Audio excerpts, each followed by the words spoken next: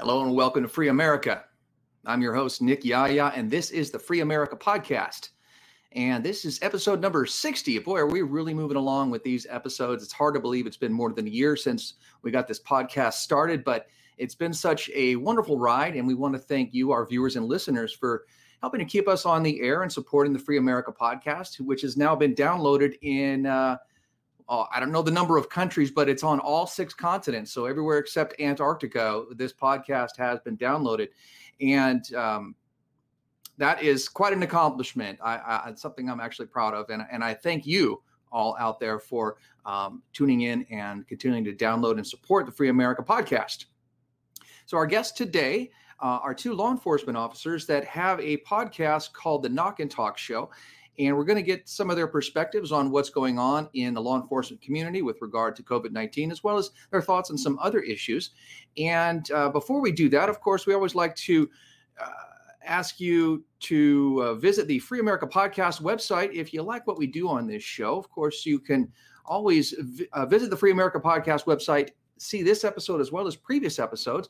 And then you can also support us by clicking on the support button and going to our page, which has options to support us via Patreon or PayPal. You can also support our affiliate marketing partners in the areas of personal finance, self-defense, or health and fitness. And also you can visit EMF Rocks by clicking on this Learn More button here. If you go there, we will get a commission if you choose to buy one of their products. And I do have to say, folks, that these products are fantastic. They help block out the EMF radiation that's coming from your cell phone and or from the cell phone towers to your phone, which they're just bad for you. They're not good for your health. I know that they've shown studies that these can cause brain tumors if you hold the phone up against your ear. But more importantly, they tend to disrupt your sleep by the signal constantly beaming back and forth.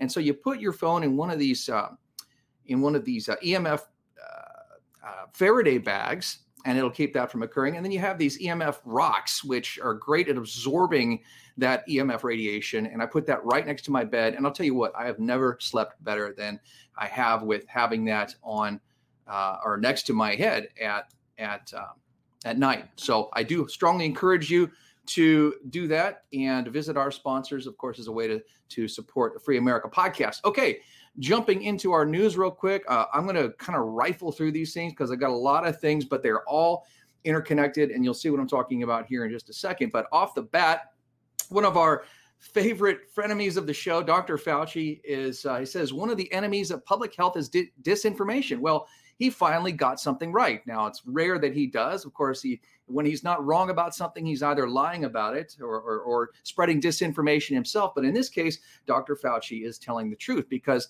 the disinformation that is dangerous to public health is what is being put forth by people such as himself, people like the FDA and these big pharma companies who say the only route out of this pandemic is through the vaccination, when in fact we know that there are other treatments available, specifically hydroxychloroquine and ivermectin.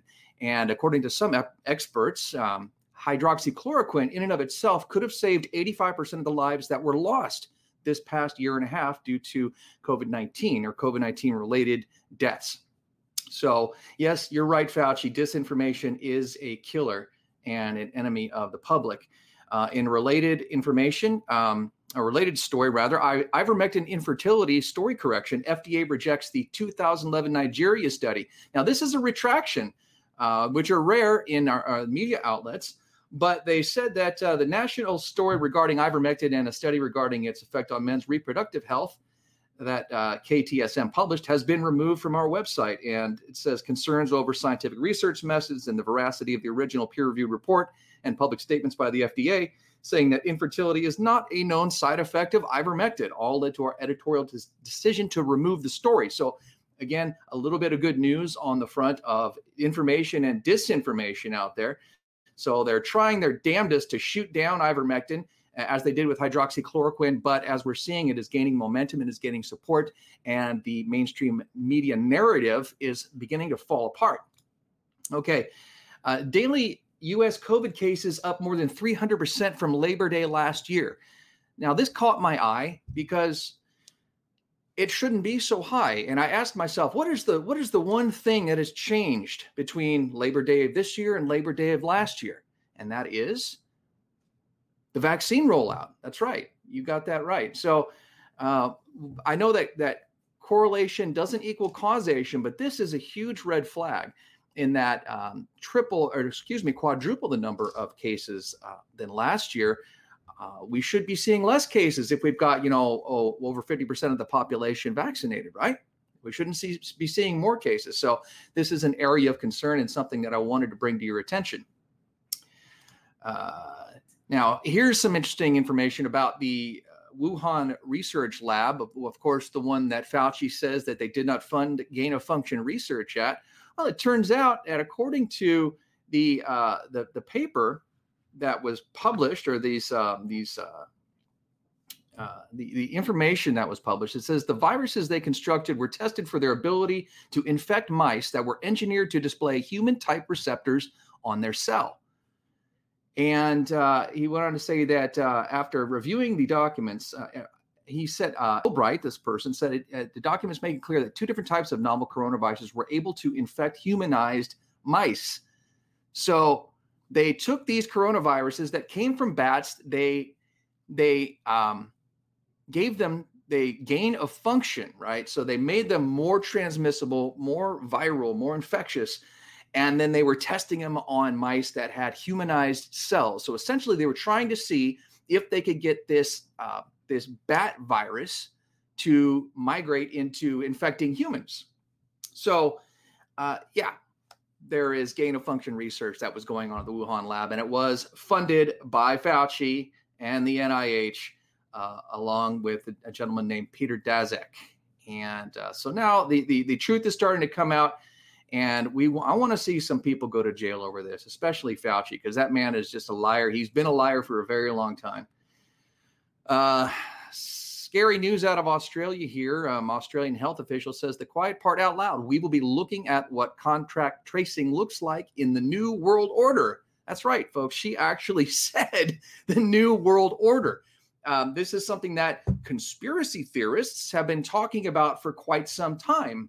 And now they're actually showing their hand, and they're showing it in a big way. And the reason I bring up Australia, and it's going to be here for this next couple of articles, is because this is a prime example of what you can do to a country that is isolated. So they are surrounded by water, and a country that is predominantly, majority of them are disarmed. So they have no way to if they wanted to fight back against an authoritarian government that is increasing its stranglehold on these people. They let up a little bit, and then they tighten down more, and let up a little bit and tighten down more. And I'll show you here in these following stories what I'm talking about.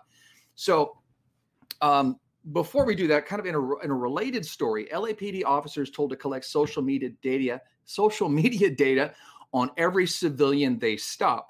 Now, why do I think this is an issue? Well, it's part of the creeping authoritarianism that we're seeing in fact, the United States, but that is also present in other countries. So, for example, in Australia, they're worried about a possible social credit score, much like what we see in China. So they're going to track and trace and monitor everything that you do. And if you don't do what they want you to do, you won't be able to travel. You won't be able to buy certain things.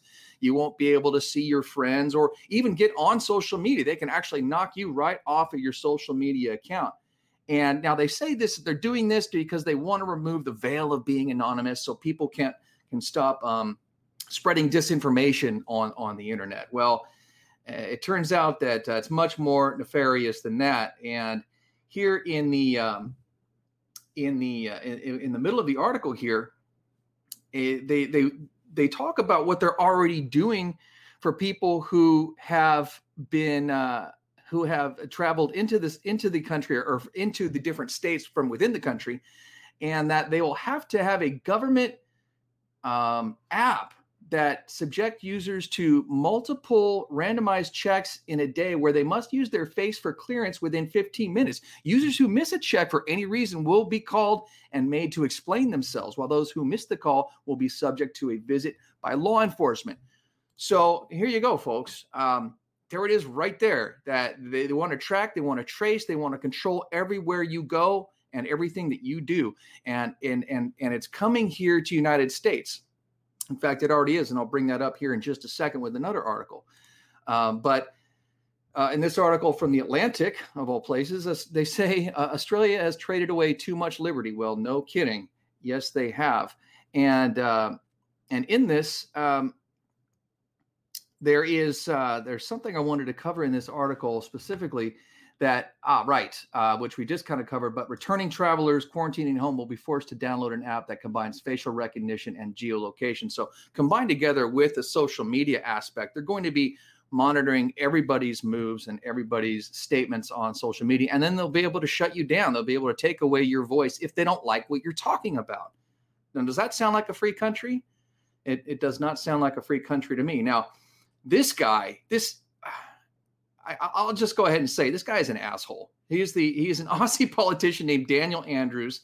And he says people who do not get COVID vaccine will not be allowed health care. I'm not making this up, guys. This is what happens when you have ceded your freedom to this authoritarian government like they have in Australia. They can do whatever they want, including taking away healthcare from people who want to make their own personal choices regarding an experimental shot, an experimental vaccine, quote unquote. All right. So I'm sure this guy would feel the same about people who have chosen to eat fast food their whole life. Let's withhold healthcare from them because they made poor decisions regarding their food. Or how about smokers? Let's not treat them for lung cancer, because they made bad decisions regarding smoking. I mean, this is what we're talking about here, folks. And I'm just waiting for the Australian people to rise up against this. They've been doing a great job. I have to admit, I've been watching a lot of videos and articles, seen a lot of articles out of Australia showing people standing up. But they have to move faster, and they have to take these people out of the equation, vote them out, do special elections, do something, because they are destroying your country. And in another example of them doing so, Australia now confiscates alcohol, limits residents in lockdown to 6 beers or premixed drinks or 1 bottle of wine. So now they're telling the people of Australia what they can drink and how much they can drink. They're sending the police to confiscate items, and the people they're searching bags and things coming into the building. They're confiscating items. This is just outrageous. Well, we're seeing something similar in the state of Hawaii, where Hawaii is now going to roll out their vaccine passports. It's something we're dealing with here in the city of Los Angeles, where our city council is trying to make this a requirement. And they say, here's the scary part. The governor says that if they don't see results they want in 60 days, they will become mandatory for everyone to get vaccinated. So this is what they can do to people that are trapped on an island with no place to escape. Now, here in the continental U.S., if you don't like the policies of one state, you can move to another. You can drive across a state line, and you can be someplace like Florida, where they don't have these requirements, as opposed to places like New York and California that do. Now, from the absolute insanity file, we've got Rutgers bars an unvaccinated student from attending virtual classes. Yes, you heard me right, folks. This student is a 22-year-old. His name is Logan Haller, and all of his classes are remote from his home, which is 70 miles away from the Rutgers campus. Yet they still will not let him learn because he is not vaccinated, even though he is not set foot and will not set foot on campus. So this is just absolutely insane, folks. And to kind of wrap things up here, the CDC is now listing vaccinated COVID-19 deaths as unvaccinated deaths if they die within 14 days of the vaccine. So there it is. That is the news. And that is a little bit, that's kind of scary, that last part right there. The reason I bring that one up is because they're gaming the numbers, folks. You got thousands and thousands of people that are dying from this jab. You got hundreds of thousands that have been injured from it. And they're trying to hide that information from us. And then on top of it, Joe Biden is saying that every federal employee will now be vaccinated. Everybody that does business with the federal government must be vaccinated. Employers with employees with more than 100 employees have to have all their people vaccinated, or else they will face fines from the federal government. So this flies in the face of what what people were saying last year, the so-called conspiracy theorists who said that vaccine mandates are coming and that vaccine passports are coming. They were called insane. They were called crazy. They were called conspiracy theorists. And in fact, they were correct once again. Sad days, folks. Sad days. But we try to keep you informed and up to date on what's going on so that you can also make informed decisions. All right. So now we're going to be joined by our guests today. We have two guests. They have a podcast together called the Knock and Talk Show. And it's pretty interesting. And you might want to check it out. You can find them on Spotify, which is where I listened to one of their episodes. And well, without further ado, just join me in welcoming Allison and Marcus from the Knock and Talk Show. Hello. Hello. Hi. How are you doing? Great. How are y'all doing today? Perfect. Good. Thanks so much for coming on the show. And I believe this is the first time we've had law enforcement officers on the show. I've had doctors, we've had lawyers, but never in law enforcement. So this is great. We get to get the perspective of some people who are right, out there in the mix and on the field and putting your lives at risk every day. And it's a tough job. And I can only imagine it's gotten kind of tougher since COVID-19 has happened. Yeah. Very much so. You talk about a change in the game. I mean, everything from our daily operations to the most minimal thing to the most extreme, it has completely flipped everyone's life, but our job especially, just completely upside down. So yeah, I mean, it's been an adventure. That's for sure. Mm-hmm. For sure. Yeah, I've noticed out here, throughout my life, I've had very few, if any, engagements with law enforcement. The most is over, a traffic stop. And now that's funny. I was actually looking at your criminal record before we got on here today. No, I'm kidding. Go ahead. Go ahead. Busted. No. Yeah, but my point is that in this last year and a half, I've had more interactions with law enforcement than I have my entire life. And these have been when I have gone to go shopping at a grocery store, most often. And I've been stopped by someone in the store and told I had to wear a face covering. And I explained to them, hey, look, I have a medical condition. I can't wear one. Here's a letter from my doctor. And sometimes they'll accept it, which is part of the mandate here in California. But other times, and oftentimes, what we found is that they will refuse to give me service. And a lot of times we'll call the police and try and have me charged with trespassing. And this is just insane to me. I've had friends arrested for trespassing just trying to grocery shop. And it's just what has become of our world where we're criminalizing people for making medical decisions. This is just beyond me. Have you guys dealt with this at all? Have you had store owners call you for people who have not been wearing masks?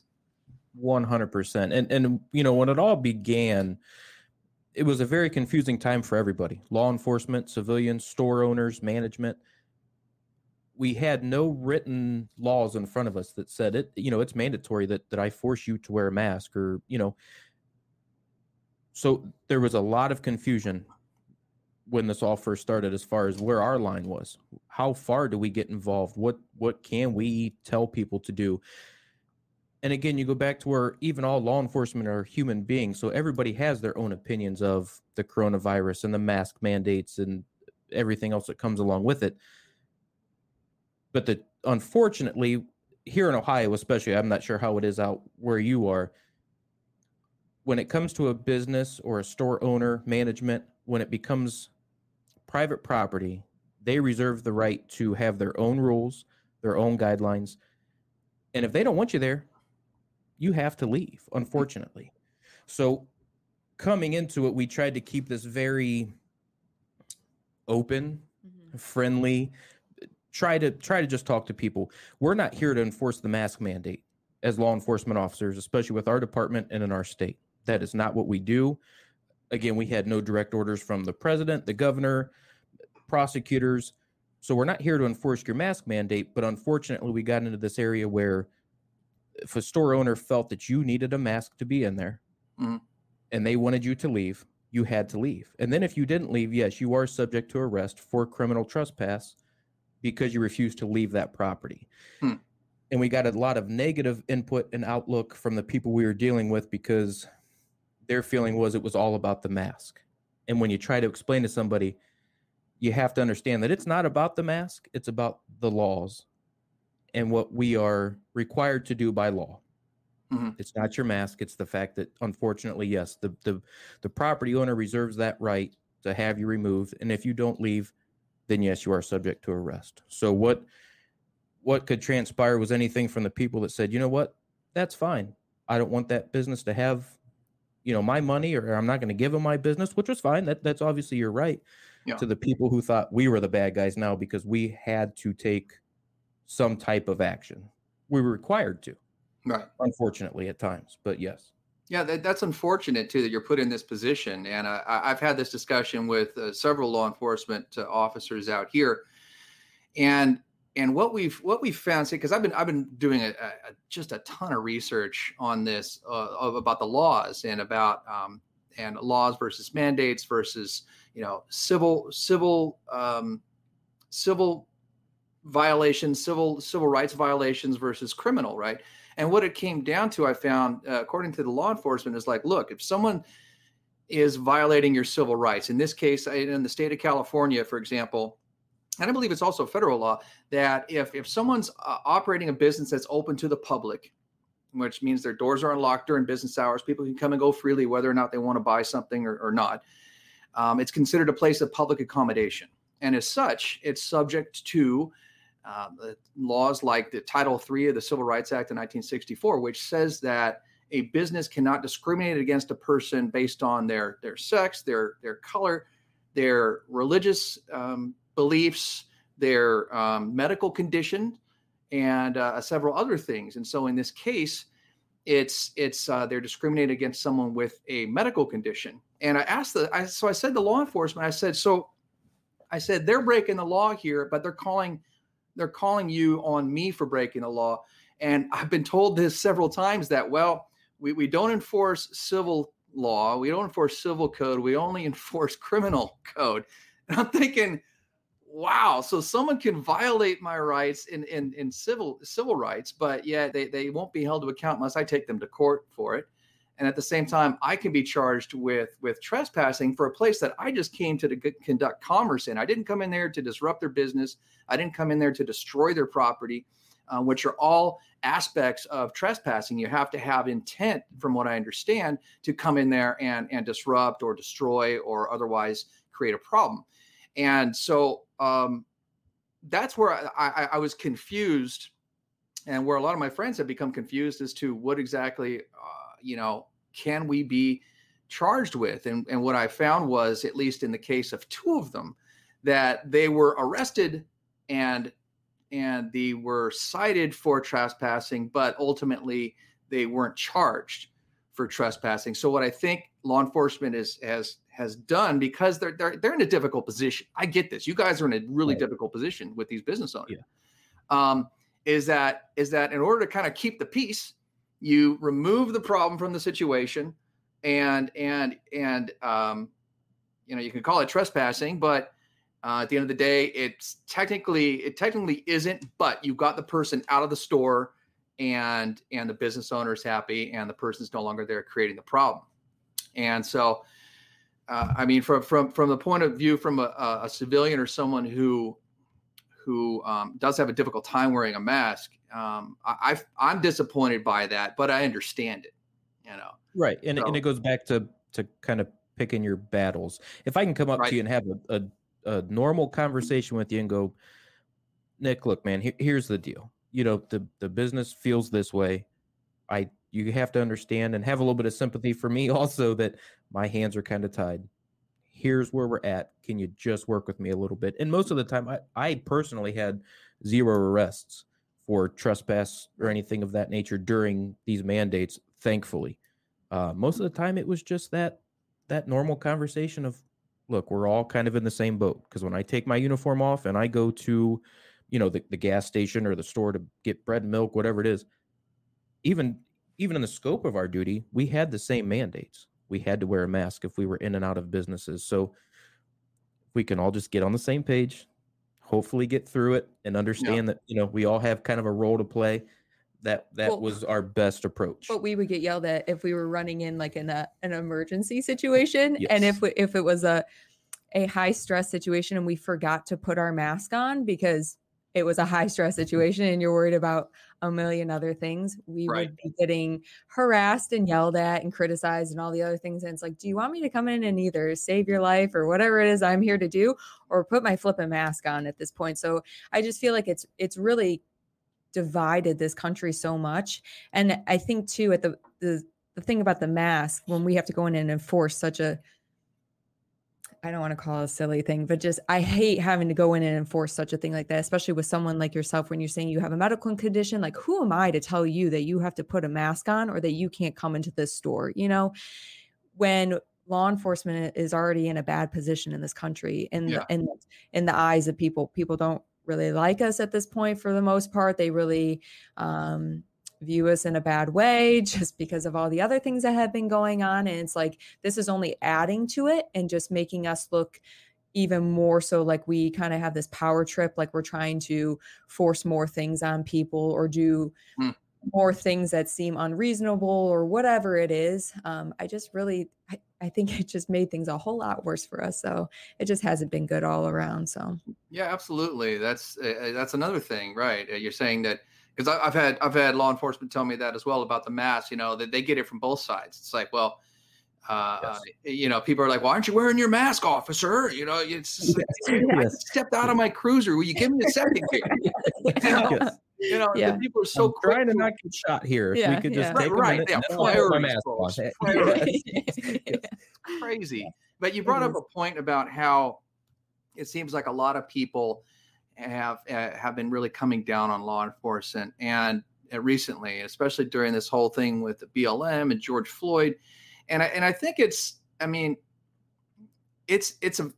been over amplified.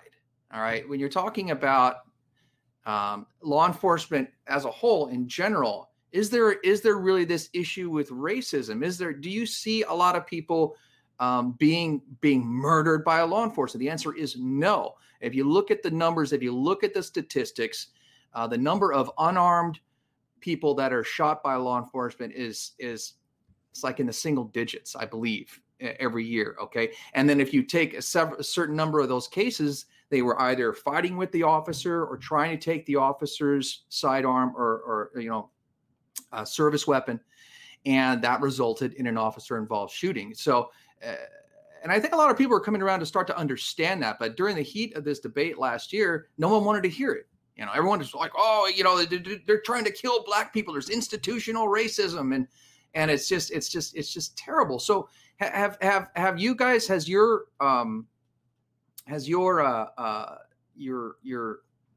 well, actually, we can't really talk specifics here, but I'm wondering if you're seeing the effects of defunding the police where you're at. Directly for our department? No. We're sort of. Yes and no. I don't know the ins and outs of a lot of the higher working parts of our department. We were not necessarily directly affected by that. However, we do come from a smaller agency to begin with. So, and our crime rate isn't that of obviously a bigger city. So I think we were able to, I don't want to say fly under the radar, but in a sense. Getting a little audio drop out there, kind of froze up on their end.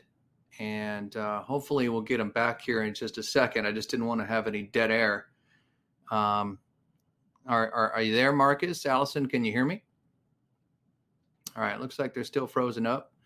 But I think what they were getting at is that in some of the smaller communities, it's not so prevalent to have these defund the police movements, because I think there's I'm kind of speaking for them at this point, but I think there's a closer relationship between law enforcement and the community in some of these smaller cities and smaller towns, that you lose touch with that when you get into some of the larger markets, larger areas where you've got millions and millions of people like we do here in Los Angeles. There's not that same community connection with law enforcement as as you have in some of these smaller communities. So I think we've got them back now. Let's bring them back up. Okay. I'm so Are we back? sorry. We do. I apologize about that. I don't That's know okay. what went wrong here.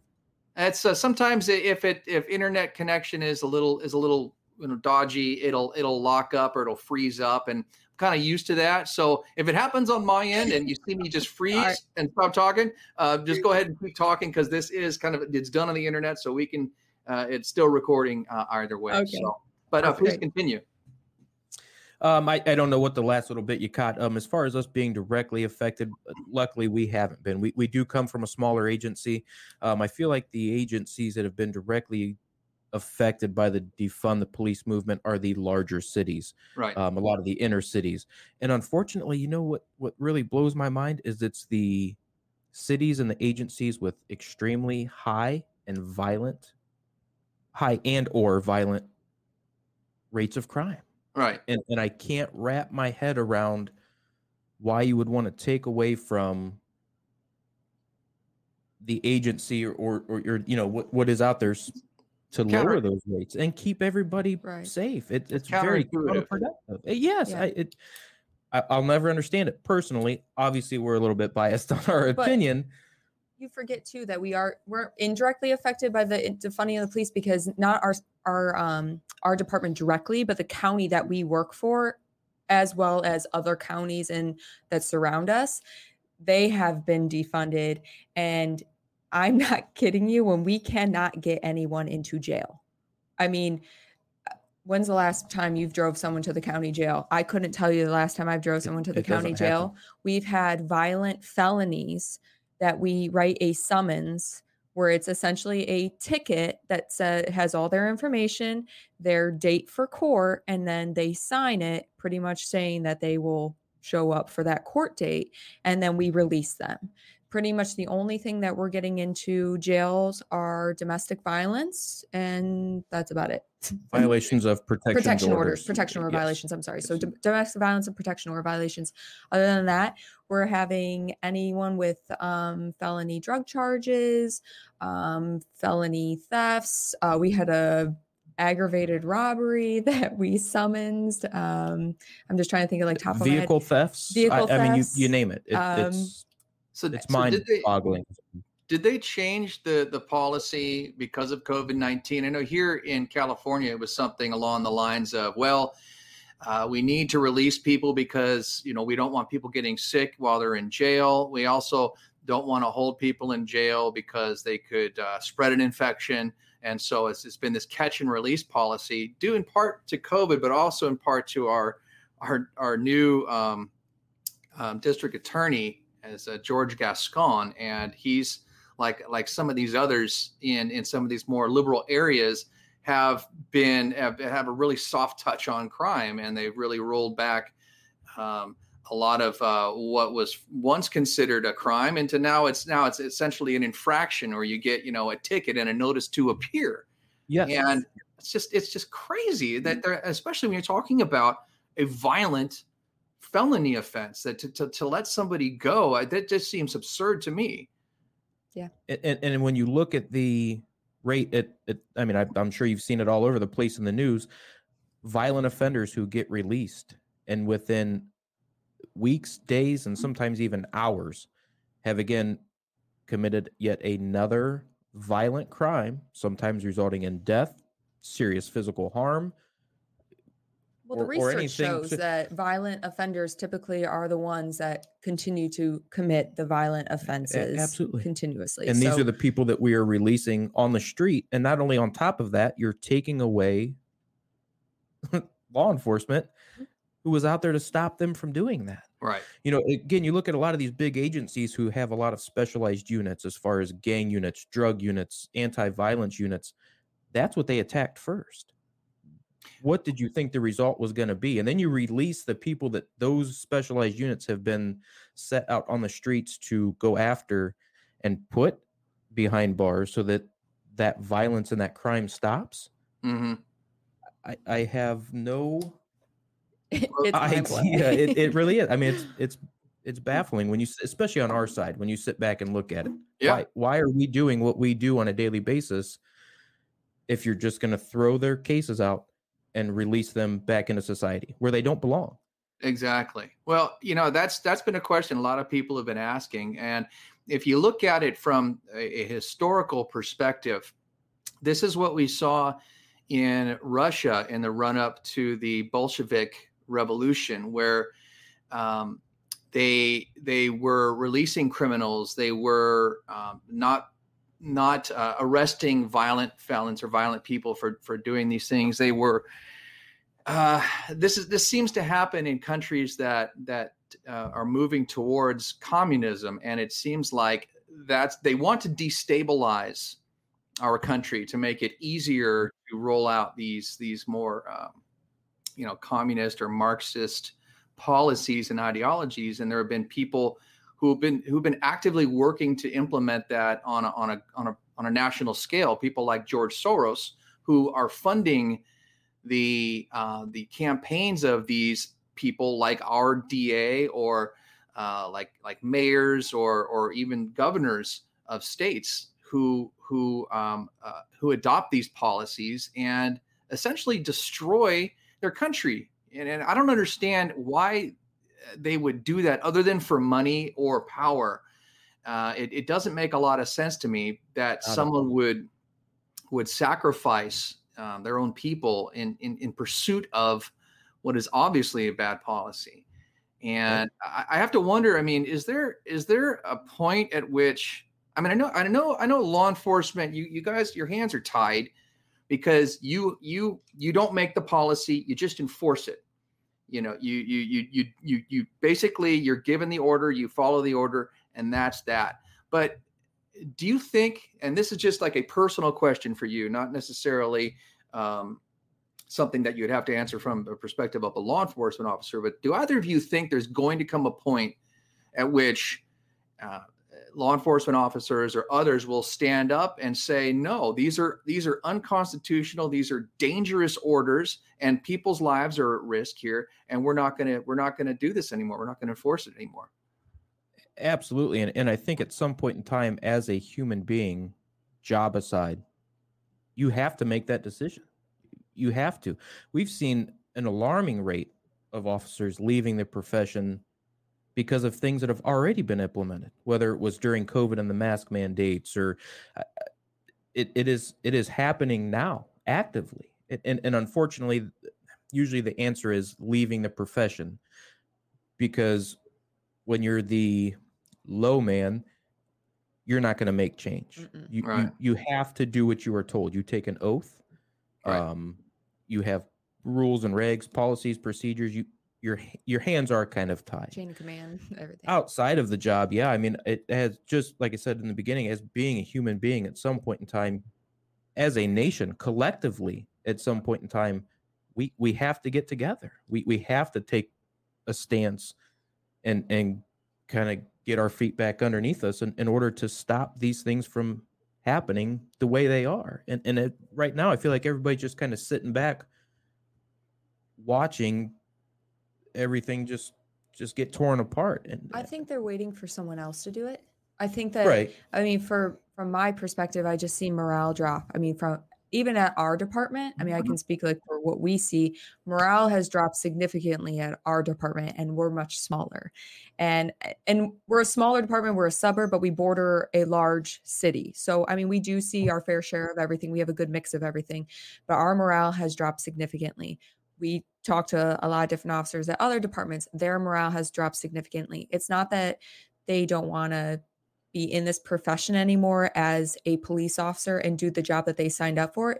I think they don't want to do the job that is today, that we're being asked to do today. Yes. Because the things that we're being asked to do today are not the things that I signed up for even 7 years ago when I got into this job. It has changed so drastically, and I feel like, you know, when I first got this job, I always got laughed at in interviews. They were like, why do you want to be a cop? I said, I want to help people. And they'd be like, well, you're not going to help anyone in this job. I think that's a lie. And I think in the first couple of years, especially of both of our careers, we both can say we help people.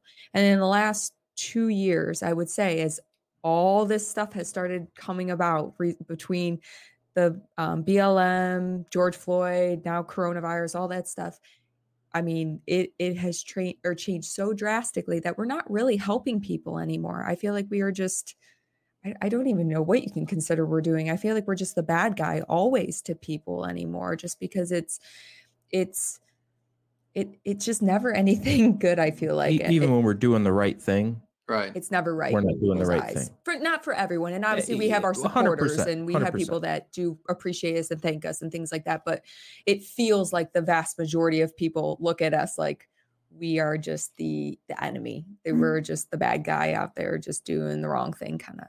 So, I mean, hopefully one day though, people will stop. I should say officers will stop feeling like they need to wait for someone else to do the job, whether it's maybe like a politician or a supervisor or whoever they think is going to make that change, and realize that the change is only going to happen from the ground floor, which is us, which we feel like we can't do anything right now. But I feel like if everyone does get together at some point in time, change will happen, but we have to do it together, if that makes sense. Yeah, sure. No, it does, absolutely. And I think a good barometer for that, at least what from my perspective, would be comparing these policies against the Constitution, right? So you as law enforcement officers and many people that, well, everybody that works for the government is, I believe, they swear an oath to uphold and defend the Constitution. And so more and more we're seeing these laws and policies and mandates and so forth that are repugnant to the Constitution. And I'm just wondering, what is that line that you won't cross when it comes to it? Would it be something along the lines of helping to enforce mandatory vaccinations like what they're talking about doing in Hawaii? I mean, what if you guys were called upon to do something like that? How would you feel about that? Personally, this has no reflection on our department or our employer. I wouldn't do it. No. And same with the gun, when we were talking about when they wanted to recall. Or, you start looking at the Second Amendment, yeah. When they want to try and infringe on that, I will have no part of it. That I feel like you're in a battle, you're kind of not going to win. And then you have to go back to your own morals, in your own beliefs. At some point in time, you really do. Yeah. Personally, you wouldn't catch me doing it. That would probably be the day where I took a career change. I mean, I wholeheartedly believe that. Yeah. I think people have forgotten what the Constitution is for. It's not to control us. Right. Right. It's to control our government. And I feel like it's been flipped to where now it's used to control you and I. And I think we really need to remember why that was created. That's an excellent point. I think we have as a society in general has kind of lost sight of the original intent of the framers of the Constitution, which was to enshrine these God-given rights and instruct the government to protect them or protect people's rights, as opposed to try and infringe upon them or find ways around it or move the goalposts or all these little tricks that they're doing at both the county, the state, the national level to circumvent the protections of the Constitution. It's stunning to me to see this occurring. And it's like you said, everyone's waiting for someone else to stand up and do it. And it's stand up to fight back against it. And I've come to the conclusion. I meet with a couple different groups of people out here. They're all about rights. There's one's called People's Rights, in fact, is the name of the group. And I've expressed to people that we need to stop waiting for someone to come and save us. Is that we are the people that we've been waiting for. We are the ones that need to save ourselves. Unfortunately, that's kind of what it's come down to. And I would feel, because you said that if something like that were to happen, that you'd find another career. And I think the unfortunate side effect of that is that the only people left are the ones who would agree with something like that and say, yeah, I take people's rights. I don't care. Inject them. They're a danger to society. And so we're left with a law enforcement community that has no regard for civil liberties or people's personal autonomy or rights. And same with our military. I'm very concerned about what's going on with the what will eventually, I believe, be a purge of our military, or those who don't want to take this experimental jab. And so what we'll be left with are those who are okay with forced inoculation of other people. And that's a scary thought. And that could lead us down a path of, perhaps another civil war, and nobody wants that. And so there's really no good answer. That's why I asked, well, how do you feel about this? And I've talked to other people about this, and also law enforcement, when I've just met with them at these different locations, and the answer is always kind of the same. It's like, well, I have my own personal beliefs. I cannot discuss this while I'm on duty, but it's kind of like a hint, hint, wink, wink, I'm with you on this one. And so, that is definitely concerning. So, wow. It makes me think about too, like when it comes to, that line of like where we would draw for what we would enforce and things like that. I think I want people to understand too, that as times have changed and now that we're in 2021, the amount of discretion that we have as officers now, when it comes to our own personal decisions on whether we would enforce like the vaccination or, the Second Amendment, things like that, that's our own personal choice. But our discretion while on duty has immensely changed, just even in the time that both of us have started our career, just because of, you think that we are on body camera, we, have other recording devices, other people are recording us. I mean, how many cameras are recording us? You think when we're on one single call for service, that some people want to be like, oh, officer, just give me a break, cut me a deal this time, give me this, give me that. And it's like, you don't understand. I don't even have a choice. I can't even help you out even if I wanted to, because I am being recorded right now. And I'm sorry, but my job is more important than cutting you a break right now, because I need to go home today and I need to be able to feed my family and do what I have to do, and not, whatever the deal that they want cut for, to have a better day for themselves, whatever it is. But our discretion has been taken away. So what would you say, maybe 10 years ago, 15 years ago, when your dad was a cop, right? They had a lot more discretion. There was no recordings. There was no things like that. Cops, though I think recordings have their place and are a good thing, there was also benefits to the increased discretion, that officers could make more decisions in order to help people out a little bit more where they could. And I don't want to call it bending the rules, but just help people out where they could. Whereas now we can't. I mean, we are being recorded on every single thing that we do, that we have to do everything by the book, or my job's on the line always. And I think people forget that, and they want us to, help them out, but we can't do those things for them, so it's unfortunate, but. Yeah. And that's kind of the issue. And I've tried to explain to people, because I've had friends try to argue policy with a police officer, and I was like, guys, you're talking to the person who doesn't have any control over this policy. All right, they're just here to enforce it. And I said, you want to argue policy, go and talk to your district attorney, go and talk to a judge, go and talk to your city council member. Absolutely. Yeah. And people don't understand that. They think that you guys are like the judge, jury, and executioner, and that you can say who lives and who dies, who goes to jail, who doesn't, and that that's not the case. But as you said, not having that discretion or the ability to discern whether or not something is this person really a threat? Is what I was called out here to do, or what they were doing really a violation, or was it just a misunderstanding, or was it misconstrued in some form or fashion?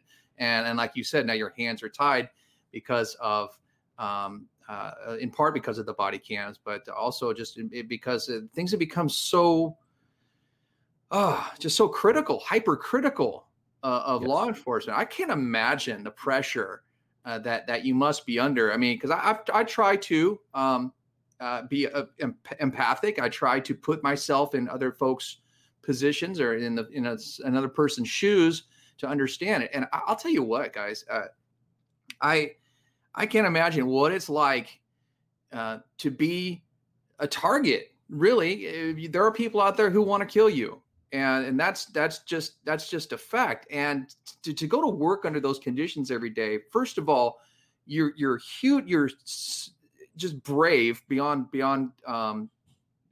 description. But I just can't imagine the kind of stress you're under, and every traffic stop could end up, putting your life in jeopardy. I mean, what's that like? How do you handle that? You almost become immune to it after a while.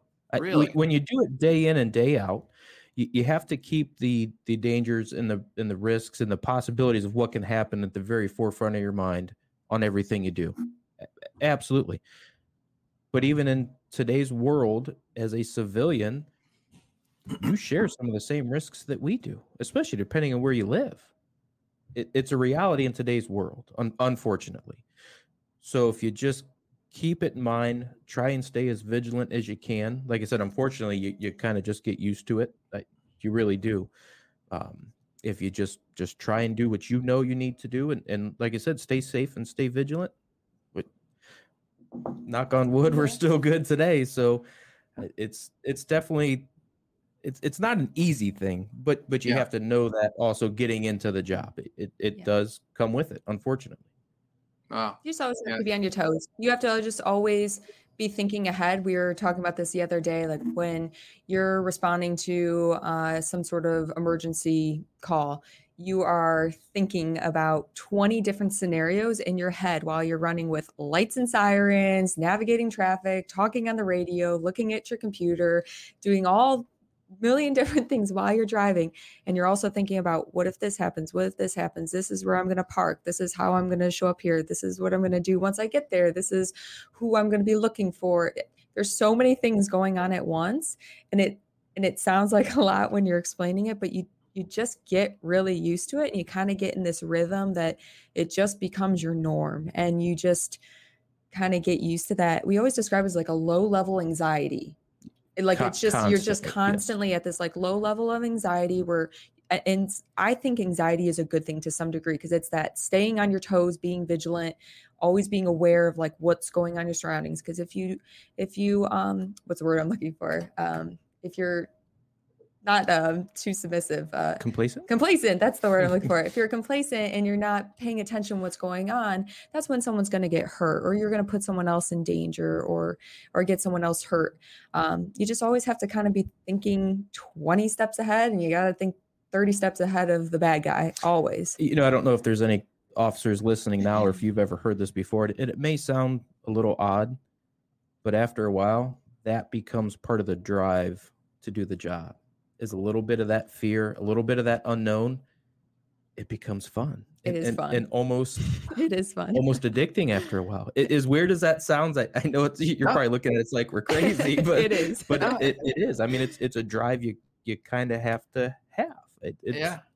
I really wouldn't trade it for the world. I really wouldn't. It's not unusual at all. I've heard similar things from vets, and they get back from in combat, that there's not that edge. Life seems a little bit more dull when you're not in that arena, in that area.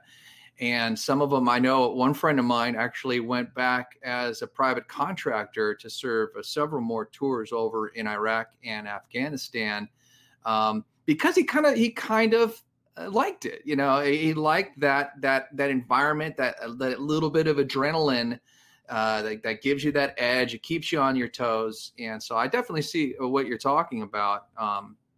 There's that element of danger, but also a little bit of excitement that goes along with it. So you never know what you're going to get. You never know what you're going to get into for the day. Keeps it interesting, right? It does. It surely does. Yeah, I can imagine. And you guys are you brought up something also about when we were talking about defunding, and you're saying that and what we're seeing is that the defunding efforts are occurring in some of the worst crime-ridden places. Places like New York. I know, for example, I believe they defunded some 500 plainclothes officers, and they saw just skyrocketing murder rates. I think murder was up something like 300%, and other crimes were up. And you think a logical person would look at that and say, wait, okay, maybe we shouldn't do that. But it seems like some of these mayors and some of these city council people are doubling down on it and saying, well, we should have community outreach officers that are unarmed that go and deal with people that are, in these disturbed mental states or just whacked out of their minds on drugs. And it would seem to me, and I don't know, perhaps you can tell me something different, but it seems to me like you're putting more lives at risk by operating in that fashion, as opposed to having someone who is able to physically restrain someone or defend themselves or someone else should something happen.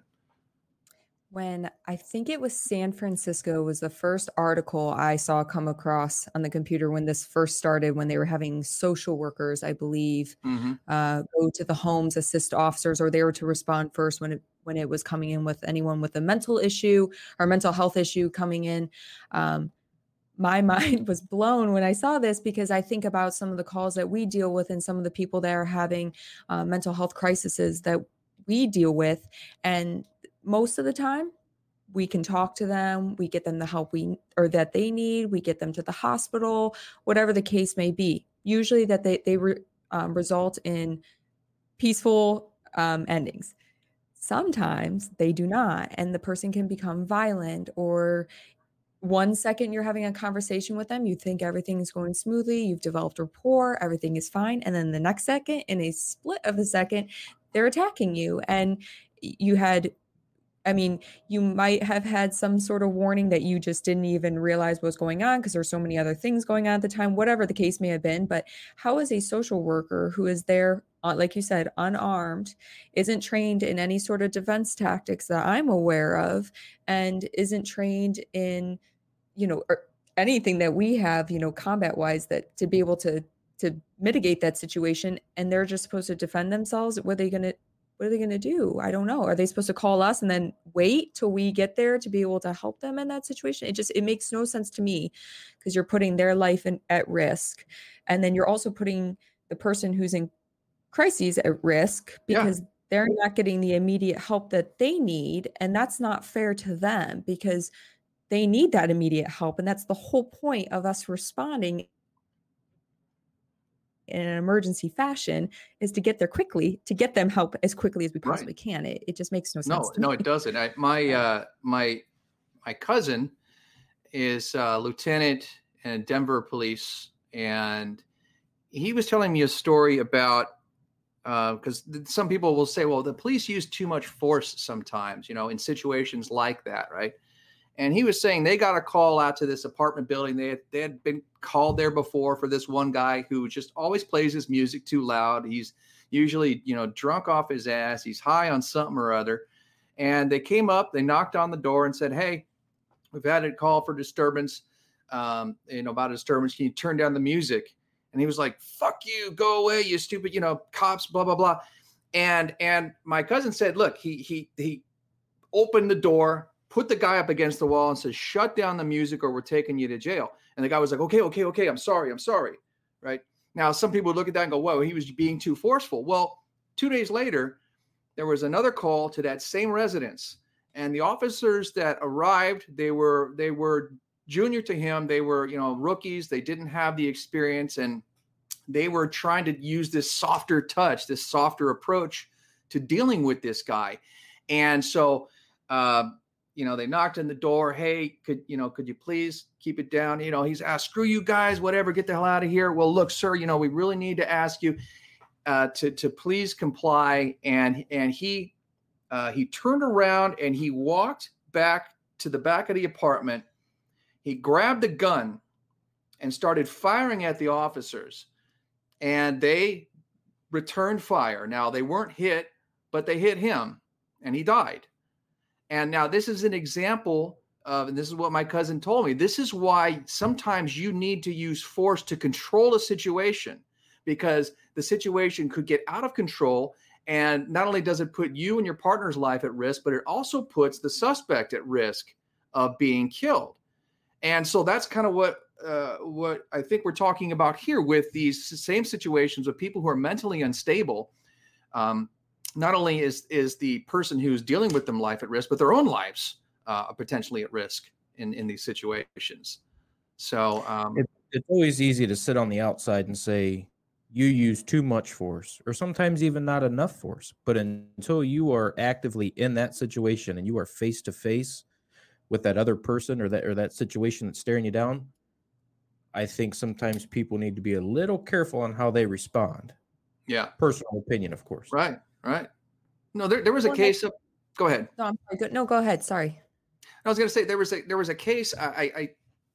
I think it was either Illinois or Ohio. I can't recall which, but it was this last summer where there was a guy who police were called because he had arrived at his ex's house. He had sexually assaulted her. There was a restraining order against him. The officers were trying to get him to comply, and he had fought with them. He had wrestled with them. He got away from them. And he went around his car and he reached into the car and he was reaching for a weapon. He was reaching for a knife, and the officer grabbed him. He was trying to pull him back and he shot him, I believe 7 times in the back. And people were saying, well, he shouldn't have shot him. He was unarmed. No, I call bullshit. That guy was a danger. You don't know what kind of weapon he was going for. He could have been going for a gun. And the officers several times, they said, stop moving, stop trying to resist. And because he didn't comply, he's now paralyzed from the waist down because he chose to not listen to orders, not listen to a lawful command from an officer. But I mean, how can you blame these guys? They're like, oh, well, the guy was black and the cops were white. Who cares? That has nothing to do with it. The fact is that this guy was dangerous. I remember that exact story, and the issue I have with it is the fact that when that story first came out and you were watching the news on it, there was only a very short snippet, like there is in most cases, that was shown to the public so that a certain narrative could be put out. When the details first came out, it was never mentioned that he had a weapon of any sort. And I believe it came out later that he was actually reached in and grabbed I believe it was a knife. Yeah. It took a very long time for those details to be released. And that is very frustrating because we're judged on, first off, having to make a split-second decision, and then we're ridiculed on a fraction of the details, if they're even accurate, that get released. Right. It is the most frustrating thing in the world. And you are judged by what mostly mainstream media decides to put out. Yeah. And they try to craft this narrative that it fits in line with what you're seeing on some of the other news channels. So it's like, oh, let's all jump on the F the police bandwagon and that all cops are racist and this and that. And so they you're right. They fail to disclose all of the facts in an effort to shape the narrative. And you're right. That's exactly what happened. And this was at the heat too. This was at the apex of this frenzy over George Floyd and in the midst of the months of, well, not the months, but at that point, like the weeks of riots and demonstrations and things that were taking place. It's almost as if they were trying to incite more violence. It's incredible. I don't understand how these news agencies can't be held accountable for some of the violence that they helped to create. This is just beyond me. Well, and I love that the news articles, the title is always "White Cop Kills Black Man." Yeah. And it's like, why does it always have to be about race? From the very beginning, it always has to be white cop kills a black man or black female or whatever it is. It always has to be about race. It never is about any other aspect of the story. That is all that matters in that story. And it's always the largest lettering, and that is the only portion that people see, and that is the only portion that they care about, and they don't care about the details, and they don't care about what happened before and all the things that occurred before that led to that final situation and why we are here today. And that's what's frustrating. And it shouldn't take away from the fact that a person lost their life. It shouldn't be about the color of their skin. It should just be a person lost their life. An officer shot them. We can have a story, but it shouldn't be about the officer's race and the suspect's race. It should just be, you can report the story, but it doesn't need to be about their races. You know, to me, that's just, it takes away from it. I noticed that frustrating. I can imagine. No, I noticed that it was noticeably absent from the story about Ashley Babbitt on January 6th. You know, she was an unarmed white female that was shot by a black officer. Now, why didn't they bring up race in that case, right? Because it was the opposite of the narrative. Exactly. Yes. Exactly. Yes. Yeah. And so it's like, you can see it, I can see it, a lot of other people see it, and it's just, you got to wonder at what point is the news media going to wake up and go, they're on to us, you know? But I don't think they will. Unfortunately, I think that we're going to be faced with this for quite some time. And like I said, I only wish you the best out there, and hopefully that you're not put in one of those situations where you have to make these split-second calls. I mean, there are guys. There was one in Atlanta, Georgia, around that same time where a guy reached for an officer. He actually grabbed the officer's taser and pointed it at them and was trying to hit him, and they had to shoot him.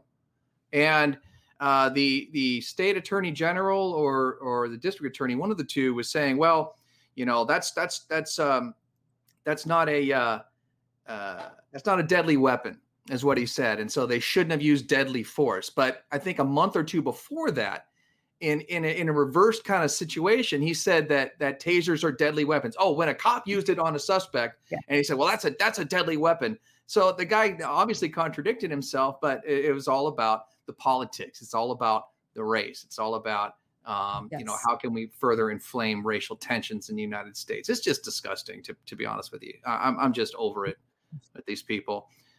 We are too.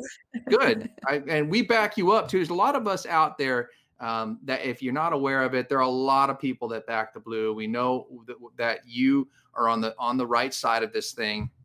And so just know that a lot of people do, in fact, support you. And I'm one of them. And but I wanted to ask you a little bit about your podcast, the Knock and Talk show. Tell people, first of all, I know what a knock and talk is. I've heard about it. I've seen cop shows. But tell our viewers and listeners around the world what a knock. No, what's the knock and talk, Marcus? Go ahead with your cop knowledge. A little bit of play on words, obviously. Yes.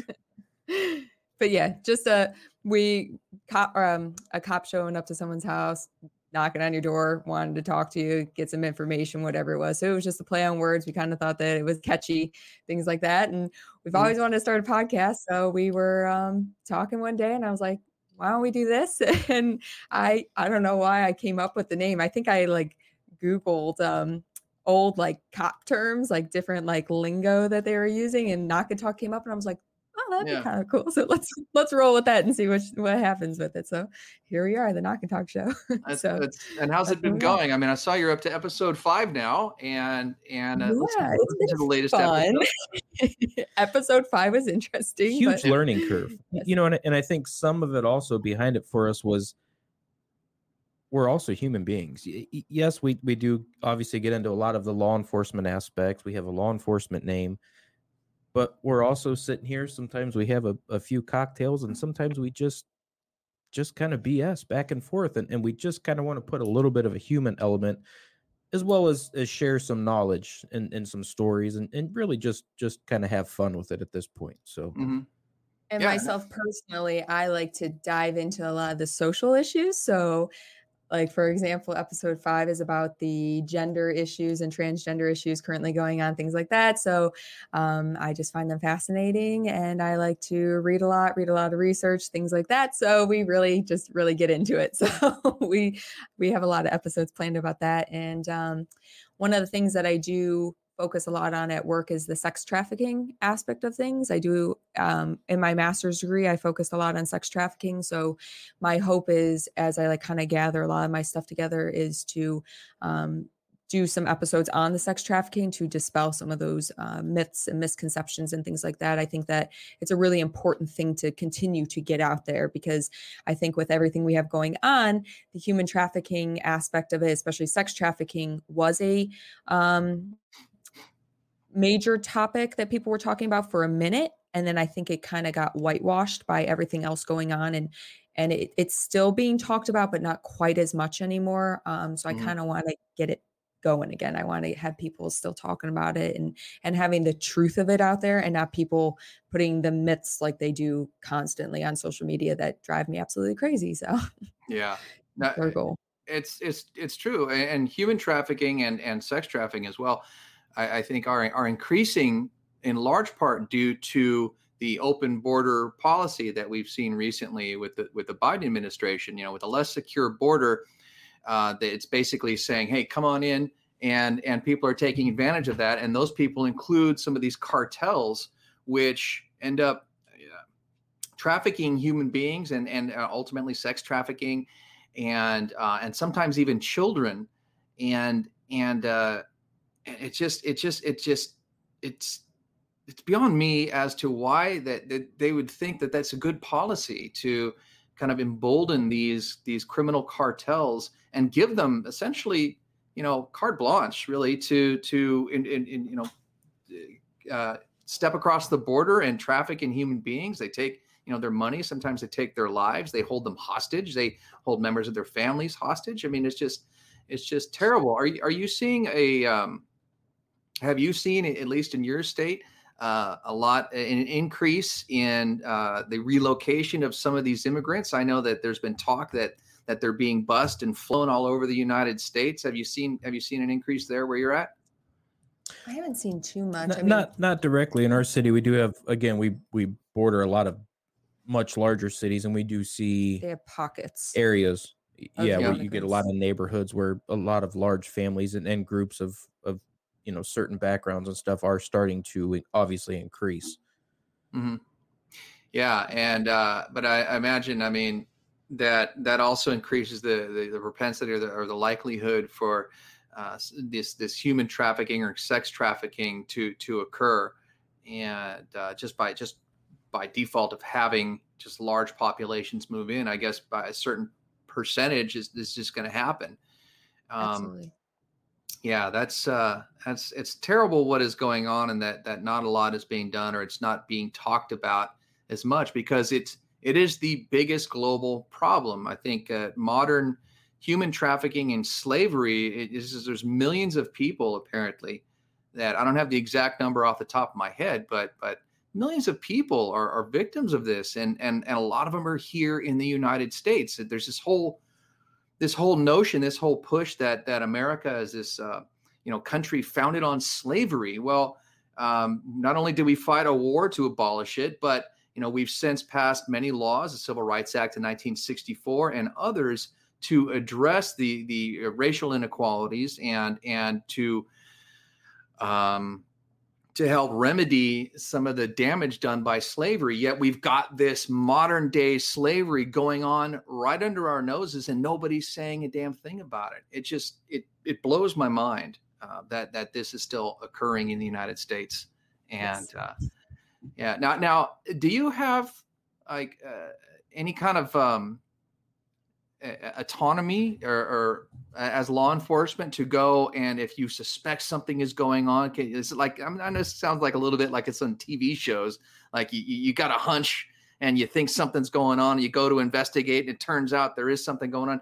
Do you guys ever do anything like that? Is that what law enforcement is really like, or is that just I TV think Hollywood nonsense? yes, I think it depends on the scope of the issue. Yeah. Obviously, if it's something larger, again, being in a smaller agency, if it's something larger than we can handle or the resources that we have within our department or on staff at time, there's a lot of times it will be passed off to a larger federal or state agency or something like that to kind of help us take over the investigation or do their part, especially if they're specialized in that specific issue.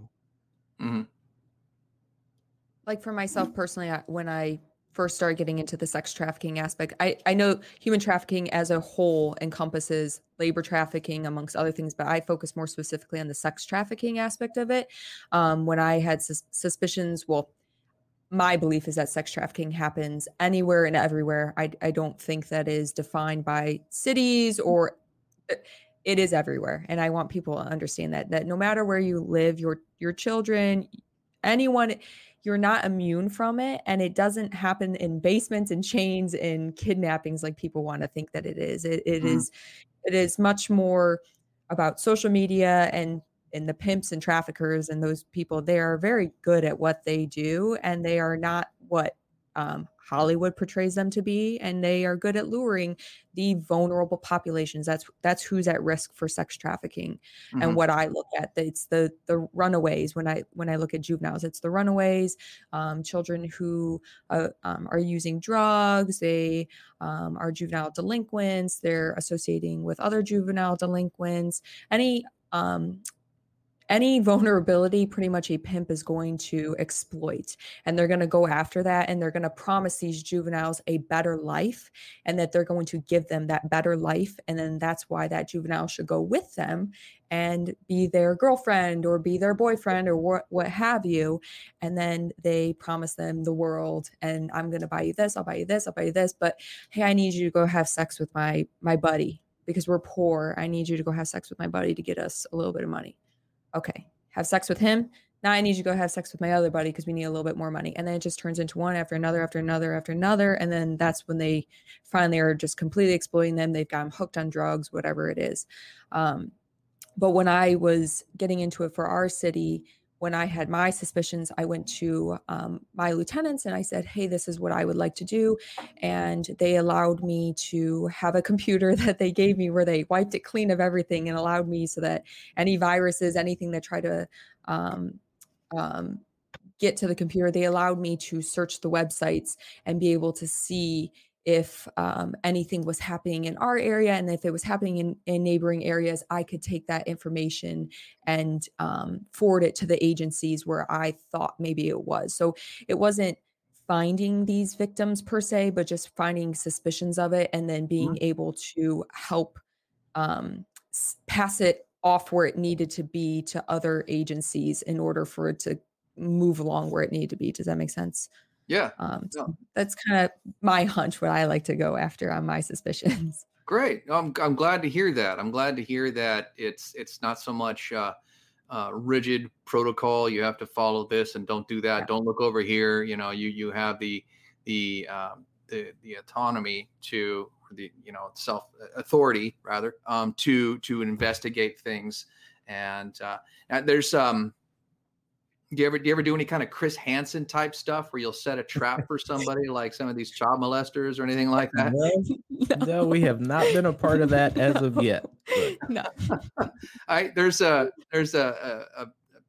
guess I could call him a friend. He's someone who's a part of our group of people who've been out here at rallies and protests and stuff. And he does that. He and his girlfriend set up people set up. They will entrap, I guess you could say, people online who want to have sex with little kids. They pretend to be like they're 12 or 14 or something, and they'll arrange a meeting, and then they'll go and have the cameras rolling when this person shows up. And they've already got about 10 or 11 people so far, and they just started doing this in the last few months. So it's more prevalent than people would like to think and people would like to acknowledge. You think that, well, it's I'm sure there's a couple of child molesters out there, but it's not really that widespread. But it's a lot worse than people realize. And boy, I just can't believe people are that.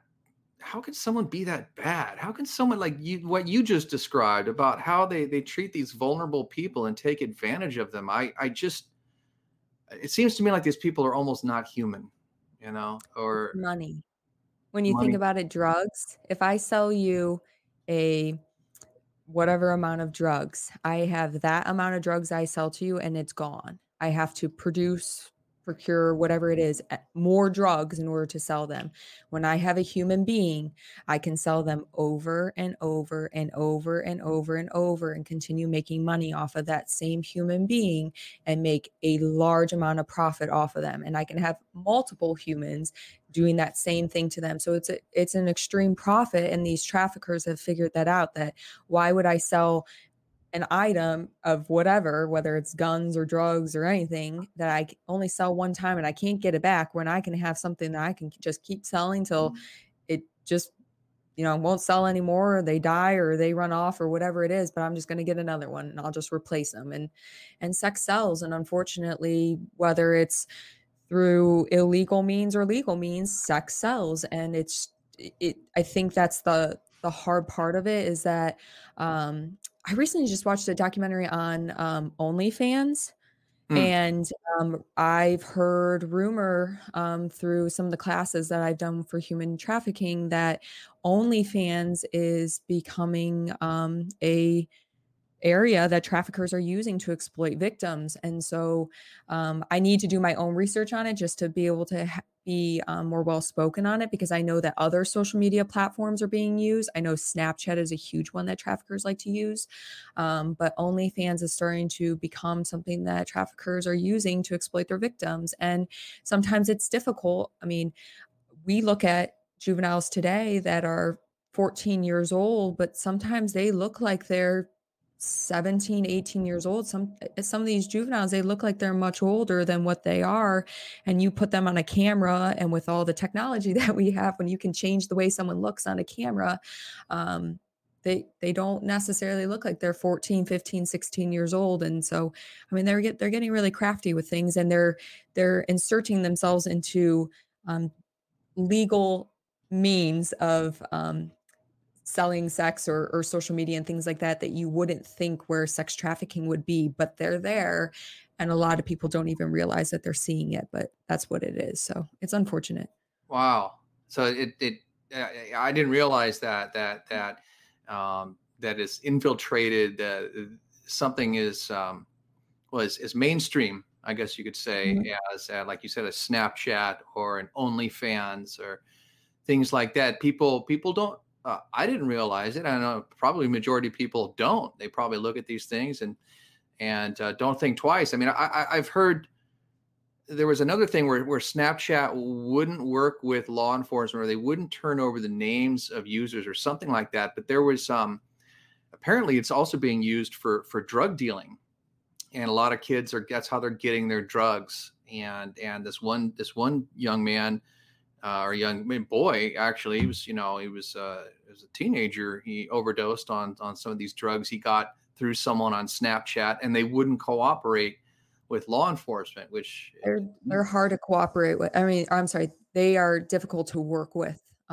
Just to get those search warrants and things like that, they're hard to work with. So it's yeah, not easy, but yeah, no, yeah. I mean, I get, protecting privacy, but when you're talking about criminal activity, I think that is that's out the window, especially when you're talking about kids. I mean, come on, Yeah, Yes. you absolutely. know. Absolutely. I mean, be I more like agree. Zuckerberg. Give up everybody's Yeah, information. there you go. There you go. It's for everybody. I Just take agree. it. Yeah. Oh, Yeah, that's awesome. yeah. So, I mean, it's definitely a thin. It's a razor. It's like walking on a razor's edge. On one hand, you want to um, make sure that we respect people's civil rights and their anonymity, but on the other hand, we need to, like the story I brought up earlier about down in Australia. They're saying, well, we want everybody online to have their online identity linked to their real world identity. So whether they present a driver license or a passport or some other form or fashion to identify themselves, and they say they're doing this to cut down on people spreading misinformation or people otherwise engaging in nefarious activities. But I think in kind of in favor of that, even though I'm not, but in kind of argue in favor of that, that would be one good way to cut down on this type of online trafficking.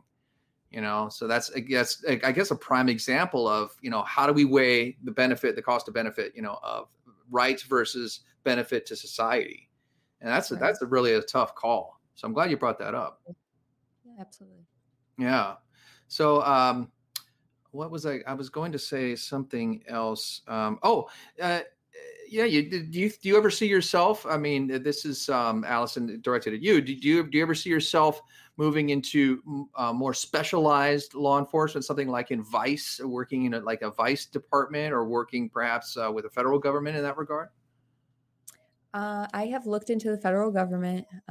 I actually, that was my intention before I got into law enforcement. My goal was to become an FBI agent, but I wanted to become a street cop first. This is what I had said in my mind. I'm going to be a street cop for a couple of years. I'm going to go to the FBI. But we've had some family things come up in the last couple of years. I've realized that, to me, I want a work-life balance, and I think family is really extremely important to me, and I respect the FBI so much. I don't want to move, and I want to remain close to my family. And so I think that's one of the deciding factors for me, is that I want to be close. I want to be able to be here to take care of my parents when they get older and things like that. So I think life has just kind of thrown a few curveballs lately that have just kind of changed my course and what I want. But that being said, I aspire, and I would love to maybe get into our detective bureau or something along those lines, just because that's really where I feel like I excel. That's where I feel the best, is working directly with victims and just talking to people. Whereas I feel like you excel best on the road as a patrolman, responding to, calls for service and things like that. So I just think that investigations have always just been my thing that I really enjoy doing. So hopefully that's the goal. We'll see. Okay. All right. That sounds good. And I definitely can respect that with regard to work-life balance. I learned many years ago that it's easy to get caught up in your career and let other things aside. And I have some regrets over that. And I'm glad that you've realized that, because some things I can't go back and change. And I let my career get the best of me and let my life fall apart around me. And so that's smart. It's very wise of you to notice that up front and address it. So before we go here, do you, first of all, if you have any extra other I can't even talk. If you have any, you're in the wrong business, let me tell you. I know. I'm supposed to be the host of a podcast here.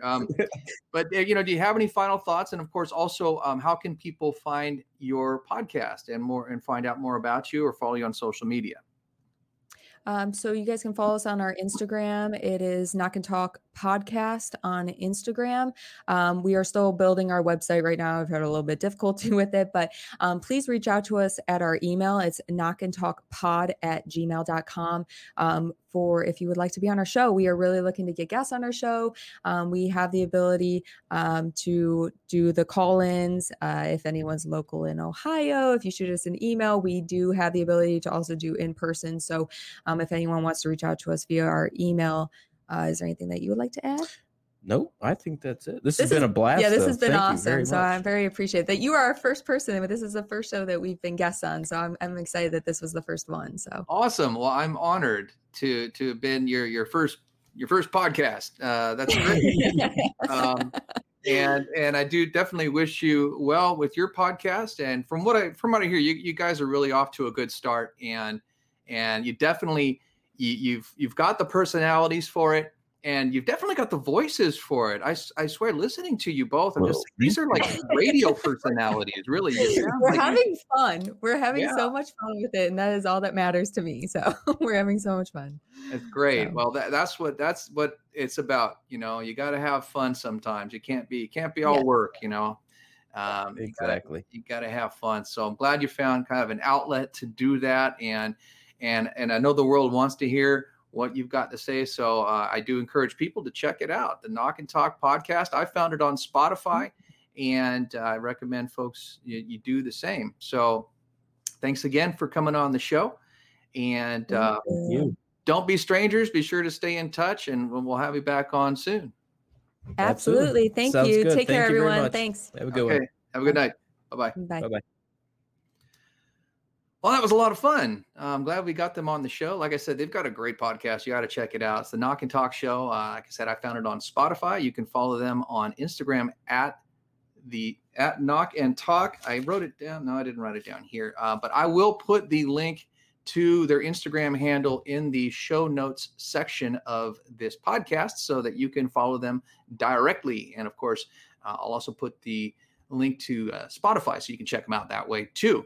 And I, again, would like to thank you for tuning in to the Free America podcast. Of course, it is you that makes this podcast possible. So if you like what we do here at Free America Podcast, please consider going to freeamericapodcast.com and making a support us in one form or fashion or another. If you like what we do here at the show, you can make a contribution, as some of our viewers and listeners do. And you can also support us by supporting our sponsors.